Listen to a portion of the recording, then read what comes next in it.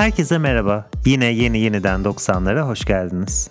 Bu podcast'te herkesin çok severek hatırladığı 90'lar Türk pop müziğine, kültürel çalışmalar ve müzik alanlarından bakıyoruz. 90'ların iyisine kötüsüne Nuriye Arker, bu 10 yılın bütününe geniş bir yelpazeden bakmak yerine gölgede kimler, hangi görüşler kalıyor, biraz bunların peşine düşüyoruz. Feminist ve queer akademisyenler 90'lara yeniden baktığında neleri görüyor, neleri hatırlıyor, neleri eleştiriyor, her hafta bunları konuşuyoruz. Nasılsın İlker? Çok iyiyim Sezgin. Gerçekten hem iş hayatımda hem de yazın hayatımda çok yoğun bir dönemdeyim ama her şeyden vakit bulup bu programı seninle yapabilmek beni çok heyecanlandırıyor, çok sevindiriyor. Sen nasılsın canım? Ben de iyiyim. Al benden de o kadar. Gerçekten dediğin gibi çok yoğun bir sezon geçirdik. İkimiz de hem beraber hem ayrı ayrı. Evet. Bu bölümden yani sezon sonuna yaklaşıyoruz. Çok fazla bölümümüz kalmadı. Fakat bu sezon boyunca birkaç istisna dışında hiç aksatmadan birçok bölüm çıkarttık beraber. Bu yüzden ben de çok mutluyum. İkimiz adına çok mutluyum. İkimize de gurur duyuyorum ve çok teşekkür ediyorum sana tekrardan. Ay, ben de teşekkür ederim canım. Peki karşılıklı sevgi ve fangirlük şeyini yaptıktan sonra bugün yine bizi hem heyecanlandıran hem de biraz 90'lar dışına taşıran bir konu var. Türkiye'de drag. Sen buradan duyurmamıştın. Ben de bu bölümle beraber tekrar bunu düşündüm. Ama bence seni takip edenler çoktan biliyorlar. Bilmeyenler için de ben buradan tekrar etmiş olayım. İlker'in bizim podcastimiz dışında bir podcast'i daha var artık arkadaşlar. Umur ve Baver'le ortaklaşa yaptıkları Drag Race Halk Kütüphanesi. RuPaul's Drag Race üzerine konuşuyorlar bu yarışmada. Evet İlker, ben bu yüzden de aslında senin bizleri bugün yine güzide bilgilerle aydınlatacağını ve donatacağını düşünüyorum. Estağfurullah ama denerim. Evet. Ama belki şimdi konuya çok aşina olmayanlar olabilir. Birazcık tanımlamalarla, tarihçelerle başlayalım mı, ne dersin? Drag nedir? Nasıl doğmuştur? Kime drag deriz? Nedir, ne değildir? Evet, aslında her ülkenin kendine has bir drag tarihi var ve bu tarih genelde yüzyıllar öncesine dayanıyor desek çok yanlış bir şey söylemiş olmayız. Kendilerini erkek olarak tanımlayan bireylerin izleyicileri eğlendirmek amacıyla kadın kıyafetleri giyip kendi yarattıkları veya piyes yazarlarının yazdığı kadın karakterleri canlandırmalarının izini sahnenin olduğu her performans geleneğinde görebiliyoruz. Yani bu gerçekten dünyanın her yerinde olan yüzyıllar boyunca yaşanmış aslında bir sanat dalı. Ancak Batı'da ve ülkemizde şu an da yükselişte olan ve camp ağırlıklı performansların yapıldığı drag'in kökenleri genelde 19. yüzyıl sonuyla 20. yüzyılın başındaki müzikal komedi oyunlarının sergilendiği performanslara dayanıyor. Ama dediğim gibi yani her ülkenin farklı bir tarihi var. Mesela Endonezya'daki drag kültürü 1940'ların sonundaki Hollanda'dan bağımsızlığın kazanıldığı Bağımsızlık Savaşı'nda Hollandalı askerleri eğlendirmek için ortaya çıkan bir durum mesela Endonezya'da. Veya Türkiye'de de günümüz drag queenliğine en yakın örneklerin zennelikle başladığını görüyoruz. O zamanlar orta oyunda kadın giysileri giyip kadın rolüne çıkan erkeklere zenne denirmiş. Türkiye'de de drag burada başlıyor diyebiliriz. Evet, zenne kelimesi Farsça'da kadın anlamına gelen zan kelimesinden türetilmiş. Türkçe'de gölge ve orta oyunlarında kadın rollerini oynayan erkekler için kullanılmış. Zamanla erkek dansözlere verilen isim haline de gelmiş. Ülkemizin tanınan trans aktivistlerinden ve drag queenlerinden Matmazel Coco ya da Seyhan Arman verdiği bir röportajda drag queenliği zennelik ile bağdaştırıyor. Biz de drag queen tanımının kökenine ve tarihine baktığımızda zennelik ile birçok ortak noktası olduğunu, benzer şekillerde doğduklarını görüyoruz. Fakat günümüzde drag queenler karakterlerine zennelerden farklı boyutlarda katabiliyorlar zannımca. Örneğin RuPaul'un yarışmasına katılan bazı yarışmacıların eşcinsel erkek ya da trans bireyler olarak yaşadıkları bazı zorlukların veya zorbalıkların üstesinden karakterleriyle geldiklerini görebiliyoruz. Kimisi kendileri olarak söyleyemeyecekleri sözleri ya da rahatlıkla yapamayacakları davranışları karakterleri üzerinden üzerinden ifade edebildiklerini söylüyorlar ve bu durum onlara yeni bir özgürlük alanı açıyor. Yani belki de zenneliğin aksine ya da üstüne fazla olarak, artı olarak sahnede bir rol yapma değil, kendilerini karakter üzerinden tekrar var etme ve özgürleştirme durumu da var diyebiliriz diyorum. Evet, artık zaten günümüzde drag dediğimiz şey sadece sahnede insanları kadın giysileri giyerek eğlendiren erkeklerin yaptığı bir şey değil. Zaten aslında drag'e bir erkeğin kadın giysileri giymesi demek de özellikle toplumsal cinsiyet teorisinin bugün geldiği noktada eksik bir tanım olarak kalıyor. Onun nedenini de şöyle açıklayalım. Özellikle 1990'lardan itibaren dünyada toplumsal cinsiyet üzerine çok önemli teorik gelişmeler yaşandı. Erkeklik ya da kadınlık dediğimiz şeylerin aslında toplumsal pratiklere dayalı olguları olduğu teorik olarak anlatılınca dünyadaki ve Türkiye'deki toplumsal cinsiyet algısı baştan sona sarsıldı diyebiliriz. Bu devrimin öncülerinden bir tanesi seveninin de nefret edeninin de çok olduğu Amerikalı filozof Judith Butler. Butler toplumsal cinsiyetin özü diye bir şey olmadığını, toplumsal cinsiyet denen şeyin sadece tekrar edilen toplumsal ve bireysel pratiklerin üzerinde durduğunu aslında drag queenler üzerinden anlatır kitabında, Cinsiyet Belası kitabında. Hatta der ki drag kraliçeleri kadın gibi giyinen erkekler değildir. Toplumsal cinsiyetin orijinalliği mitini taklit eden, kadınlığa atfedilmiş ifadeleri abartarak, tiye alarak yapıp toplumsal cinsiyetin nasıl da sosyal bir algı olduğunu kanıtlayan insanlardır der. Burada çok teorik bir şey söylediğimin farkındayım. Cümle çok uzundu. Onu biraz daha eğer basitleştirmeye çalışırsak aslında Judith Butler diyor ki kadınlık veya erkeklik diye orijinal bir şey yoktur. Kadınlık veya erkekliğin toplumca tanınmış, onaylanmış, desteklenen pratikleri ve ifadeleri vardır. Drag queenler de bize bu toplumsallığı anlayabilmemizi bizlerin yani bu toplumsal halini, cinsiyetin bu toplumsal halini anlayabilmemizin tam ortasında drag queenler bize aslında bunu anlatır. O yüzden şu an drag sanatından bahsederken sadece ilk akla gelen kadın gibi giyinen erkek beyanlı insanlardan değil, ikili toplumsal cinsiyeti reddeden ve toplumsal cinsiyet ifadesi skalasının her noktasında yer alıp bu algıyla oynayan, performanslar yapan sanatçılar olarak tanımlayabiliriz. Çok güzel bir noktaya parmak bastın İlker. Çok teşekkür ediyorum. Ben aslında dediğim gibi bu konuya çok vakıf bir insan değilim ama RuPaul'u izlerken, RuPaul'un bazı bölümlerini izlerken bazı düşüncelere kapılmıştım. Bunlar şöyle. Şimdi bir sürü farklı hikayesi olan insan görüyoruz. Çoğunluğu benim gözlemlediğim kadarıyla eşcinsel erkekler ki drag yapmak için böyle bir şart da yok bildiğim kadarıyla. Ben daha önceki bölümlerde de söylemiştim. Ben bir insanın içinde birden fazla kişi olduğuna inanıyorum. Okuduğum psikoloji kitapları da bu görüşümü destekliyor. Yani bir tane Sezgin yok. Evdeki Sezgin, podcast yapan Sezgin, sahnedeki Sezgin, arkadaş Sezgin, sevgili Sezgin, iş yerindeki Sezgin diye gidebilir bu liste. Ve bazen bunların arasında bir farklılıklar olmasında da bu Sezginler arasında farklılıklar olmasında da bir sakınca yok diyor psikoloji bilimi. Kaldı ki bazen dışarı gösterdiğim sezgine çok tezat, içimde farklı sezginler keşfettiğim de oluyor. Ve bazen onları dışarı çıkartabilmek için de kendime platform bulamadığım da oluyor açıkçası. Drag Show'u izlerken bunu bu arada söylüyorum, birçok kişinin de ya da benim çevremdeki arkadaşların da benzer düşüncelerde olduğunu biliyorum. Belki dinleyicilerden de bununla kendisi arasında bağ kuranlar olabilir. Drag Show'ları seyrederken benim gördüğüm şey insanların kendilerine bu alanı açmış olmaları. Nitekim yarışmacıların işte ben X kişi olarak daha çekingen ve utangaç biriyim aslında. Hatta kendi haklarımı bile savunamam. Ama drag karakterim Y öyle değil. Ortalığı darmaduman eder gibi söylemleri benim tam da bu düşüncelerime uyuyor. Tabii içinden böyle yeni bir karakter çıkarma sürecinin yanı sıra bir de sanatın kullanımı var. Makyaj, kıyafetler, stil, sahne şovları, bazen şarkı söyleme, dans. Bütün bunların hepsini bir bütün olarak görüyorum ben. Ve burada bir meydan okuyuş da görüyorum. Yani senelerce aslında sen o değilsin ya da tam tersine sen osun, sen şusun, sen şu olamazsın gibi söylemlerle bastırılmaya çalışılmış bir topluluğun ne var? Canım isterse öyleyim, velev ki şöyleyim, öyle yapmak istersem böyleyim gibi bir duruşunu da görüyorum orada. Yani toplum normlarını sarsma, doğru bildiklerimizin tam tersi olabileceğini gösterme gibi müthiş bir gücü de var bence. Bunların hepsi benim subjektif görüşlerim tabii ki. Bilmiyorum, sen neler düşünüyorsun?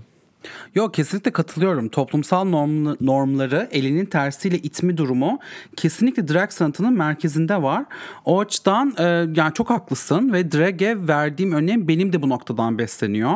Ancak artık drag sanatı toplumsal cinsiyetin yanında başka şeyleri de eleştirmeye yer açıyor diye düşünüyorum. Yani camp dediğimiz komedi türü üzerinden değil sadece, çok ciddi mesajlar vererek, çok önemli açıklamalarda bulunarak yerleşik anlayışları, tekrar eden adaletsizlikleri de eleştirir hale geldi drag sanatı. Bunun önemini görmek için drag'in sadece eğlence sektörüyle değil, aynı zamanda sanat dünyasıyla olan ilişkisine de bakmamız gerektiğini düşünüyorum. Bir noktada özellikle performans sanatı drag dünyasını beslerken artık drag dünyası performans sanatını beslemeye başladı ve bu bence çok önemli bir gelişme. Evet, kesinlikle çok güzel analizler oldu ve benim de bunlar dikkatimi çekmişti. Kesinlikle çok güzel söyledin. Teşekkür ediyorum. Şimdi aslında bugünkü konumuz değil ama az önce birkaç kez bahsettik. Belki bizi dinleyip de bilmeyenler, tanımayanlar olabilir. Kısa bir özet geçelim istiyorum. RuPaul kimdir? RuPaul'un drag şovu ne kadar süredir devam etmektedir? Kültürel açıdan neden önemlidir? Evet, çok sevinirim. Ben RuPaul'u çok eleştirsem de aslında onun hakkında konuşmayı da çok seviyorum. O yüzden bana böyle bir şansı verdiğin için teşekkür ediyorum öncelikle. Rica ederim. Şimdi RuPaul kim? RuPaul televizyon şovu artık global bir fenomen olmuş durumda. 13 senedir devam ediyor şov ve kendi kuşağını yetiştirdi ve arkadan yeni bir kuşak geliyor. RuPaul's Drag Race izlemiş olarak büyüyen kuşaklar gerçekten önemli bir katkısı oldu. RuPaul aslında 90'ların başında ABD'de ana akım üne kavuşmuş bir drag kraliçesi. Atlanta ve New York drag kültürlerinden geliyor. 90'larda ünlü olup şarkı çıkarıp radyo ve TV programları yapmış, ancak daha sonra ortadan kaybolmuş. 2009 senesinde işte bu RuPaul's Drag Race isimli reality show ile Amerika kültürel dünyasına geri dönüyor. Ben kendisini 2012'de keşfettim. Yarışma biraz Project Runway, bolca America's Next Top Model'dan esinlenen ve drag sanatını yapan sanatçıları bir araya getirip onların birbirleriyle çeşitli görevlerde yarıştıran bir program. Aynı zamanda belki izleyenleriniz olmuştur. Paris is Burning'de anlatılan ya da Pose dizisinde anlatılan, özellikle New York'taki balo dünyasının da çok fazla özelliğini içine alıp yaratılmış bir şov. ABD'de çok uzun süre sadece Lubunyaların bildiği bir şeydi RuPaul's Drag Race, ama 2016-2017 gibi ana akım haline geldi. 2017'den itibaren de çok ama çok başarılı oldu. Emmy'ler almaya başladı falan filan. Şimdi RuPaul'un eleştirilecek çok yanı var aslında. Hatta yaklaşık bir sene önce falan bu konuda velveleli bir yazı yazmıştım. Şeyi sormuştum, RuPaul'dan sonra şov dünyası da drag'in yeri nasıl olabilir diye. Çok eleştiriyoruz podcast'te de Ru'yu, ama hem toplumsal cinsiyet normlarının yıkılması konusunda, hem ana akım medyada drag sanatının drag sanatının gösterilmesi ve kabullenilmesi konusunda ön ayak olmasıyla, hem de şovunun etkisiyle çok önemli bir etkide bulundu. Dediğim gibi bir kuşak yetiştirdi, yeni bir kuşak yetiştiriyor. O yüzden kendisine çok minnettarım ve bence sadece Amerika'da değil, dünyadaki drag algısı için de çok çok önemli bir şahsiyet kendisi. Evet, çok güzel bir giriş oldu bu RuPaul için, bilmeyenler için. Benim izlediğim sezonları oldu ama baştan sona hepsini seyretmedim. Onun kendine has bir dünyası var RuPaul'un bence ve o dünyayı girebilmek gerekiyor. Yani o dünyayı biraz önce anlamak gerekiyor sanki. Ondan sonra şovun tadını çıkarmaya başlayabiliyorsan, ya da benim için öyle oldu en azından. Ben bazen o dünyaya giriyorum ve çok izlemek canım istiyor. Çok seyretmeyi istiyor. Bazen de tam tersi oluyor. Hiç izlemek istemiyor. Ama şöyle bir soru sormak istiyorum. Şimdi belki dinleyicilerimiz arasında RuPaul'u hiç seyretmemiş olup da nereden başlasam diye düşünen kişiler olabilir. Çünkü çok fazla sezon var. Benim bildiğim kadarıyla ilk sezonundan da RuPaul'un kendisi daha çok fazla memnun değil insanlar. Evet, evet. O yüzden nereden başlasın insanlar? Hangi sezonu ilk seyretsinler? Hani en güzel, en başlangıç şeyi nedir sence? Evet, şimdi özellikle kesinlikle birinci sezondan başlamayın. Sezgin dediği gibi o zaten kayıp sezon olarak biliniyor. Çok az yerde var. Bir defa izliyorsunuz, geçiyorsunuz. Çok tekrar izlenen değil ve anlıyorum Sezgin senin de söylediğini. Yani çok herkesin bir anda ısınabileceği bir program değil ama bir kere galiba onu yakaladın mı devamı geliyor gibi geliyor bana. En başından başlamak istiyor, yani en başından başlamak yerine en iyi sezondan, o yarışma formatını en iyi anlayabileceğiniz sezondan başlamak istiyorsanız size önerim 6. sezon. 6. sezondan başlayabilirsiniz ve gelmiş geçmiş bence en iyi sezonu 9. sezon. Bu küçük bir not olarak kalsın. Bu kadar reklam yeter diyelim. Ben 11'i de çok sevmiştim. Bilmiyorum onun hakkında ne düşünüyorsun? 11'i de çok severim. 11 aslında bayağı en sevilmeyen sezonlardan bir tanesi. Hadi ya. Evet, evet. Ben 11'in kazananını çok severim. Kazananını bayağı seviyorum. Buradan söyleyemiyoruz şimdi değil mi? Kazananını. Yani şimdiki kimseye spoiler olmasın o yüzden. Ay nasıl konuşacağız böyle şeyleri bilemedim. 11 hakkında konuştuklarımı spoilersız dinlemek isteyen diğer podcast'ta alabiliriz. Bu arada şu doğru mu İlker, seni yakalamışken sorayım. RuPaul'un finalinde hani 4 tane ya da 3 tane ya da 4 tane yarışmacı oluyor ve o hani diğer çekimlerde izleyicili olmuyor ama final izleyicili oluyor. Onların izleyenler hani kimin kazandığını bilmesin diye hepsinin birer kez şampiyon edildiği doğru mu? Biliyor musun bunu? Evet. O teker teker çekiliyor ve en son gün yani RuPaul ben tek başıma karar veriyorum diyor ama büyük ihtimalle bir production bir araya gelip kimi birinci yapalım diye konuşuyorlar ve öyle birinci seçiyorlar, evet. Çok enteresan. Bu da çok ilginç. Evet. Bu da çok dikkatimi çekmişti. Evet, RuPaul'u andığımız güzel oluyor. Yani RuPaul hakkında konuşsak gerçekten saatlerce konuşuruz ama dediğin gibi İlker'in tam bu konuyla ilgili podcast'i var. Merak edenleri oraya yönlendirelim. Benden çok daha güzel anlatıyorlar. Çok daha güzel ele alıyorlar. Ben ama şimdi drag deyince, yani Türkiye'de drag deyince aklımıza gelen ilk isimden bahsetmek isterim. İzninle Huysuz Virjin. Evet. Tam anlamıyla bir ikon değil mi? Biraz kendisinden az sonra yine bahsedeceğimiz, daha doğrusu programın başında biraz bahsettik. Birazdan daha da bahsedeceğiz. Başka bir drag queen, Matmazel Coco'nun yaratıcısı Seyhan Arman, Huysuz Virjin hakkında şöyle demiş. Drag queenlikten ne anladığımıza bağlı olmakla birlikte tanınan, sevilen ve belki de kabul gören ilk drag queen'di. Hatta bu performansı yapmaya başladığı dönemdeki ülkenin ortamını düşündüğümüzde yaptığı şey drag performans olmanın ötesinde büyük bir baş kaldırıydı, muhalefetti, dışa vurumdu, yenilikti. Bu noktadan baktığımızda da Huysuz Virjin çok özeldi, yeri doldurulamaz bir sanatçıydı. Çok güzel söylemiş bence. Sen neler demek istersin Huysuz Virjin hakkında İlker? Evet, sevgili Seyhan Arman'a sonsuz katılıyorum ve eğer dinliyorsa buradan sonsuz sevgiler gönderiyorum kendisine. Evet, Huysuz Virjin Türkiye'nin en özel, en önemli, en cesur drag sanatçısıydı kesinlikle. 70'lerde başlamış drag yapmaya. Huysuz'un tam zamanlı drag yapma hikayesi de çok ilginç bence. Yani ben küçükken dinlemiştim, hala hatırlıyorum. 18 sene SSK'da memurluk yaptıktan sonra tam zamanlı drag yapmak için işinden ayrılıyor. 38 yaşında başlıyor sahne almaya. Evet ve 70'lerde gazinoların peşine düştüğü bir yıldız haline geliyor. Daha yeni bir filmini izledim. Bülent Ersoy'la başrolünü paylaştı. İstiyorum isimli bir film.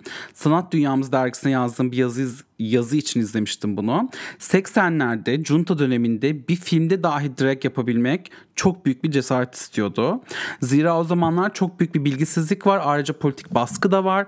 Doğumda erkek atanmış insanların kadın kıyafeti giyerek sahneye çıkması hapis cezasıyla sonuçlanabiliyor. Ancak Huysuz bunu filmde de olsa yapıyor ve bence bu çok önemli. Buna ek olarak Huysuz Virjin benim çocukluk zamanlarım için de çok önemli birisi. 90'ların ilk başında pek etrafta değildi diye hatırlıyorum. Ama 90'ların ikinci yarısında Huysuz ortaya yeniden çıkmıştı ve kendi show programı olmuştu bir cumartesi gecesi. Bu inanılmaz bir başarı aslında düşündüğünüzde. 90'larda ve erken 2000'lerde bir drag queen neredeyse her hafta televizyon çıkıyordu Türkiye'de. Nostaljiyi eleştiriyoruz bu programda ama ben bunun nostaljisini yapmak istiyorum açıkçası. Tutamıyorum kendimi. Neyse, Huysuz ne zaman televizyona çıksa benim günüm gecem aydınlanırdı açıkçası. Yaptığı şakalara inanamaz, Allah'ım bunları nasıl söylüyor diye aşırı şaşırırdım ama bir yandan da o kadar gülerdim. Bazen kim şakalarını anlamazdım ama onlara da gülerdim. Hem podcast için hem de yaptığımız diğer çalışmalar için programlarından kimi videoları yeniden izledim. Biraz korkarak da izledim ama hakikaten o videolar çok güzel çıktı. Özellikle rahmetli Esmeray ve rahmetli Aysel Gürel'le olan videolarını herkese tavsiye ediyorum. Evet, yani senin dediğin gibi o 90'ların ikinci yarısında ve 2000'lerin başlarındaki programlardaki o otosansürsüz konuşma hali Huysuz Virgin'in bir daha sonra tekrar yaşandı mı ben bilmiyorum açıkçası, başka bir karakter. Bunu zaten gerçekten galiba bir karakter üzerinden yapabiliyor o insan. Yani bunu yapmanın başka bir yolu var mı onu da bilmiyorum. Çok kesinlikle sırf bu anlamda bile çok şey değiştirmişti. Kaldı ki sen dediğin gibi bunun öncesi sonrası bir sürü başka boyutları var. Fakat ne yazık ki son dönem, yani kariyerinin son döneminde diyelim, Rütük tarafından sansürlerle de biraz üzdüğümüz bir isim oldu değil mi İlker?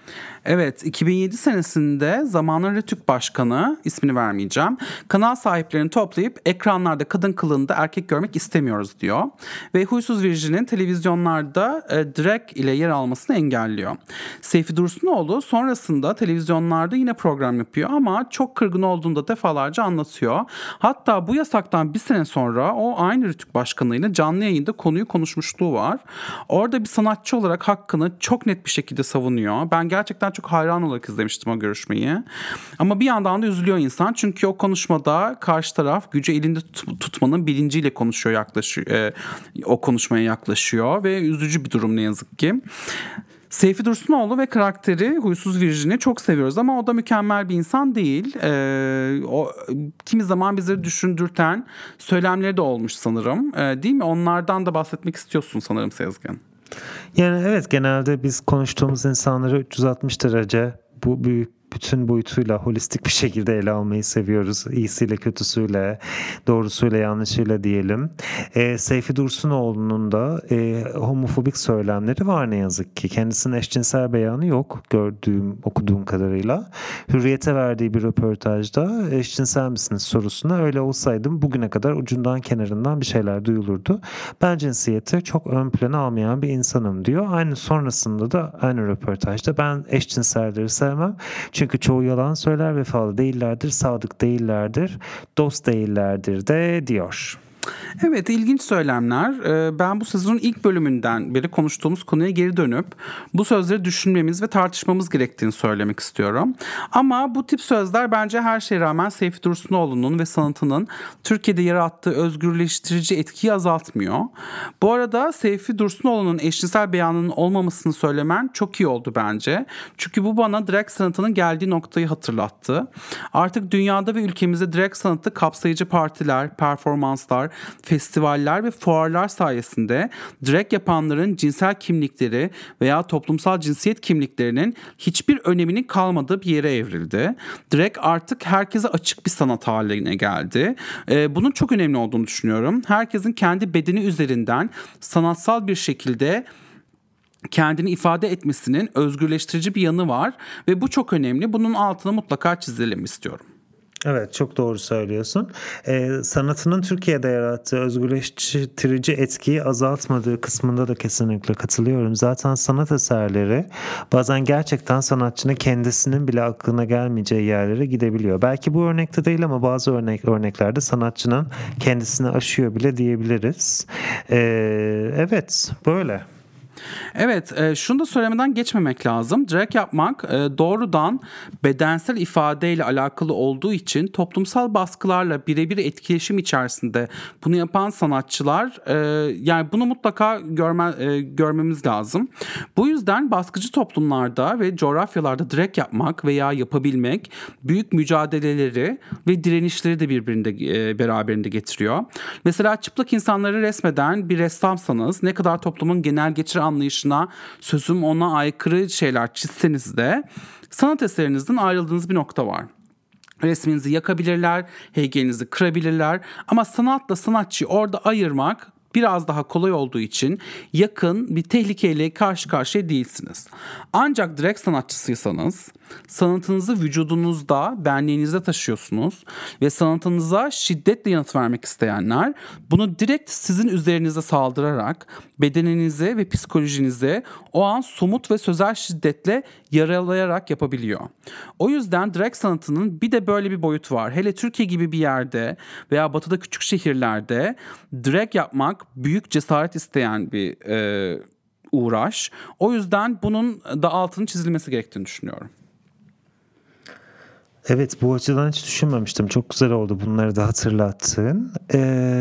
Evet, Huysuz Virgin'den günümüz drag queenlerine, Türkiye'li drag queenlere geçmeden önce dün akşam okuduğum ve ilgimi çeken bir anekdotu aktarmak istiyorum izninle. Evet, lütfen. Hisseli Harikalar Kumpanyası'nı bilirsin. Derya Bengi'nin 80'li yıllarda Türkiye Sazlı Cazlı Sözlük isimli kitabından bir kesit aktaracağım. Şimdi Hisseli Harikalar Kumpanyası Egemen Bostancı'nın girişimiyle Haldun Dormen'in yazdığı Türkiye'de müzikaller çağını yeniden başlatan bir eser. Galası 80 yılında yapılmış. Peki Sayın Haldun Dormen bu oyunu yazarken sence kimden ilham almış? Kimden? Huysuz Virgin'den. Fikir Egemen Bostancı'dan çıkmış. Dormen'e Virgin için Huysuz Virgin için müzikal yazılmasını önermiş. Oyunun çalışmalarına da Huysuz ile başlanmış. Fakat provalarda Dormen ile Huysuz Virgin'in enerjileri birbirini tutmamış ve Huysuz'un rolünü ezberlemedeki isteksizliği Dormen'i biraz hayal kırıklığına uğratmış. Başka şeyler de olmuş belki de ve sonunda Huysuz Virgin provaları terk etmiş. Peki Huysuz gidince onun oynadığı Zenne Çaycı rolü kime verilmiş sence? Kime? Mehmet Ali Erbil. Aa! Evet. Çok ilginç değil mi? Wow, evet hiç bilmediğim bir şey. Ben de bilmiyordum. Yıllar sonra 2000 yılında Hürriyet'e verdiği röportajda Huysuz Virgin Mehmet Ali Erbil için şunları söylemiş. Evet. Mehmet Ali Erbil tamamıyla benim taklidimdir. Çok affedersiniz. Tutamadım kendimi.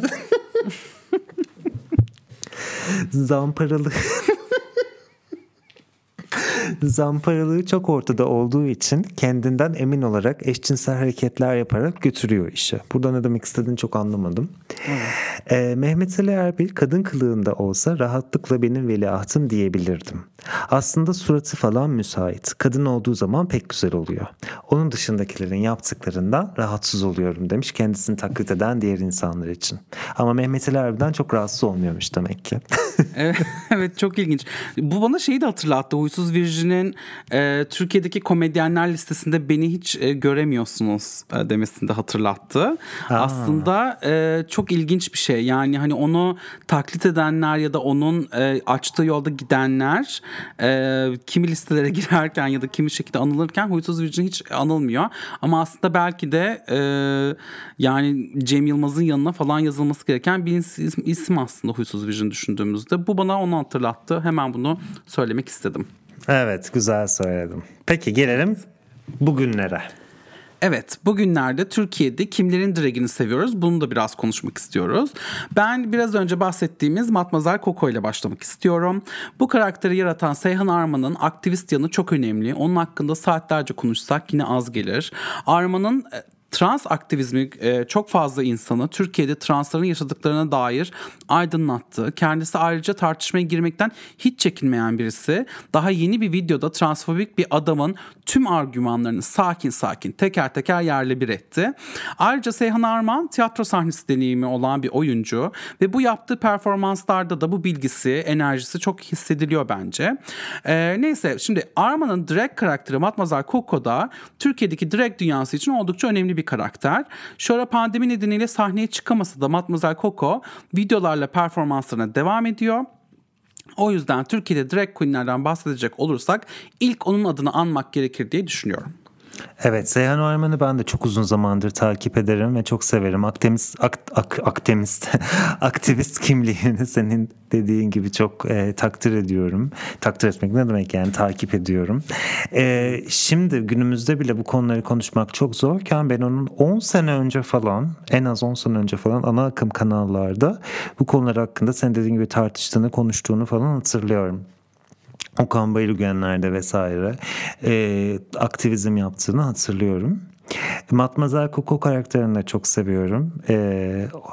O da Seyhan Arman gibi hiç lafını sakınmıyor. Espri bombası onun biraz daha da şey hali bence. Daha nasıl diyeyim? Daha da yüksek hali sanırım.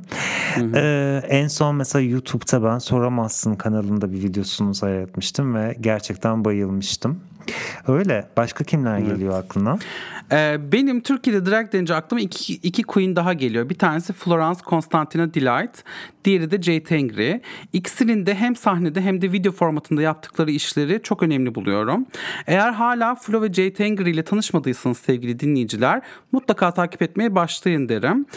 Bu arada geçen sene başlattığımız Velvele Podcast serisinde bizim Ari, Flo ve Jay Tengri ile yaptığı bir röportaj yayınladı. Onu da ekleyelim bölümümüzün linklerine, merak edenler oradan izleyebilirler. Evet, pandemi dolayısıyla ve İstanbul'da olmadığım için ikisini de benim de seyretme şansım ne yazık ki olmadı. Sen dediğin gibi videolardan takip etmeye çalışıyorum. Umarım bir gün ben de canlı denk getirebilirim diye umut ediyorum. Başka neler var bugün bahsetmek istediğimiz? Bir de pandemi bitse de kavuşsak dediğimiz Dudakların Cengi Partisi var tabii. Mother Öktiş düzenliyor bu partiyi de. Bu oluşumda özellikle açık sahne etkinliklerinde drag yapmak isteyenlere sahnesini açmasıyla Türkiye'de drag sanatının çeşitlendiği en önemli merkezlerden biri haline geldi diyebiliriz. Onları da hala takip etmeyeniniz varsa lütfen hemen takibe başlayın diyorum. Buradan böyle bu bölüm sürekli onu takip edin. Bunu izleyin. Evet, Biraz aynen. böyle oldu artık. Aynen ama güzel oldu. Dudakların Cengi bence bu anlamda bir marka bile oldu diyebiliriz. Biliyorum marka kelimesini şimdi hepimiz çok sevmiyoruz ama tırnak içinde diyelim marka oldu. Evet.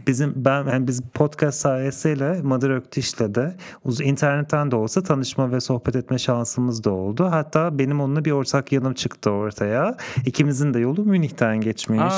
Evet.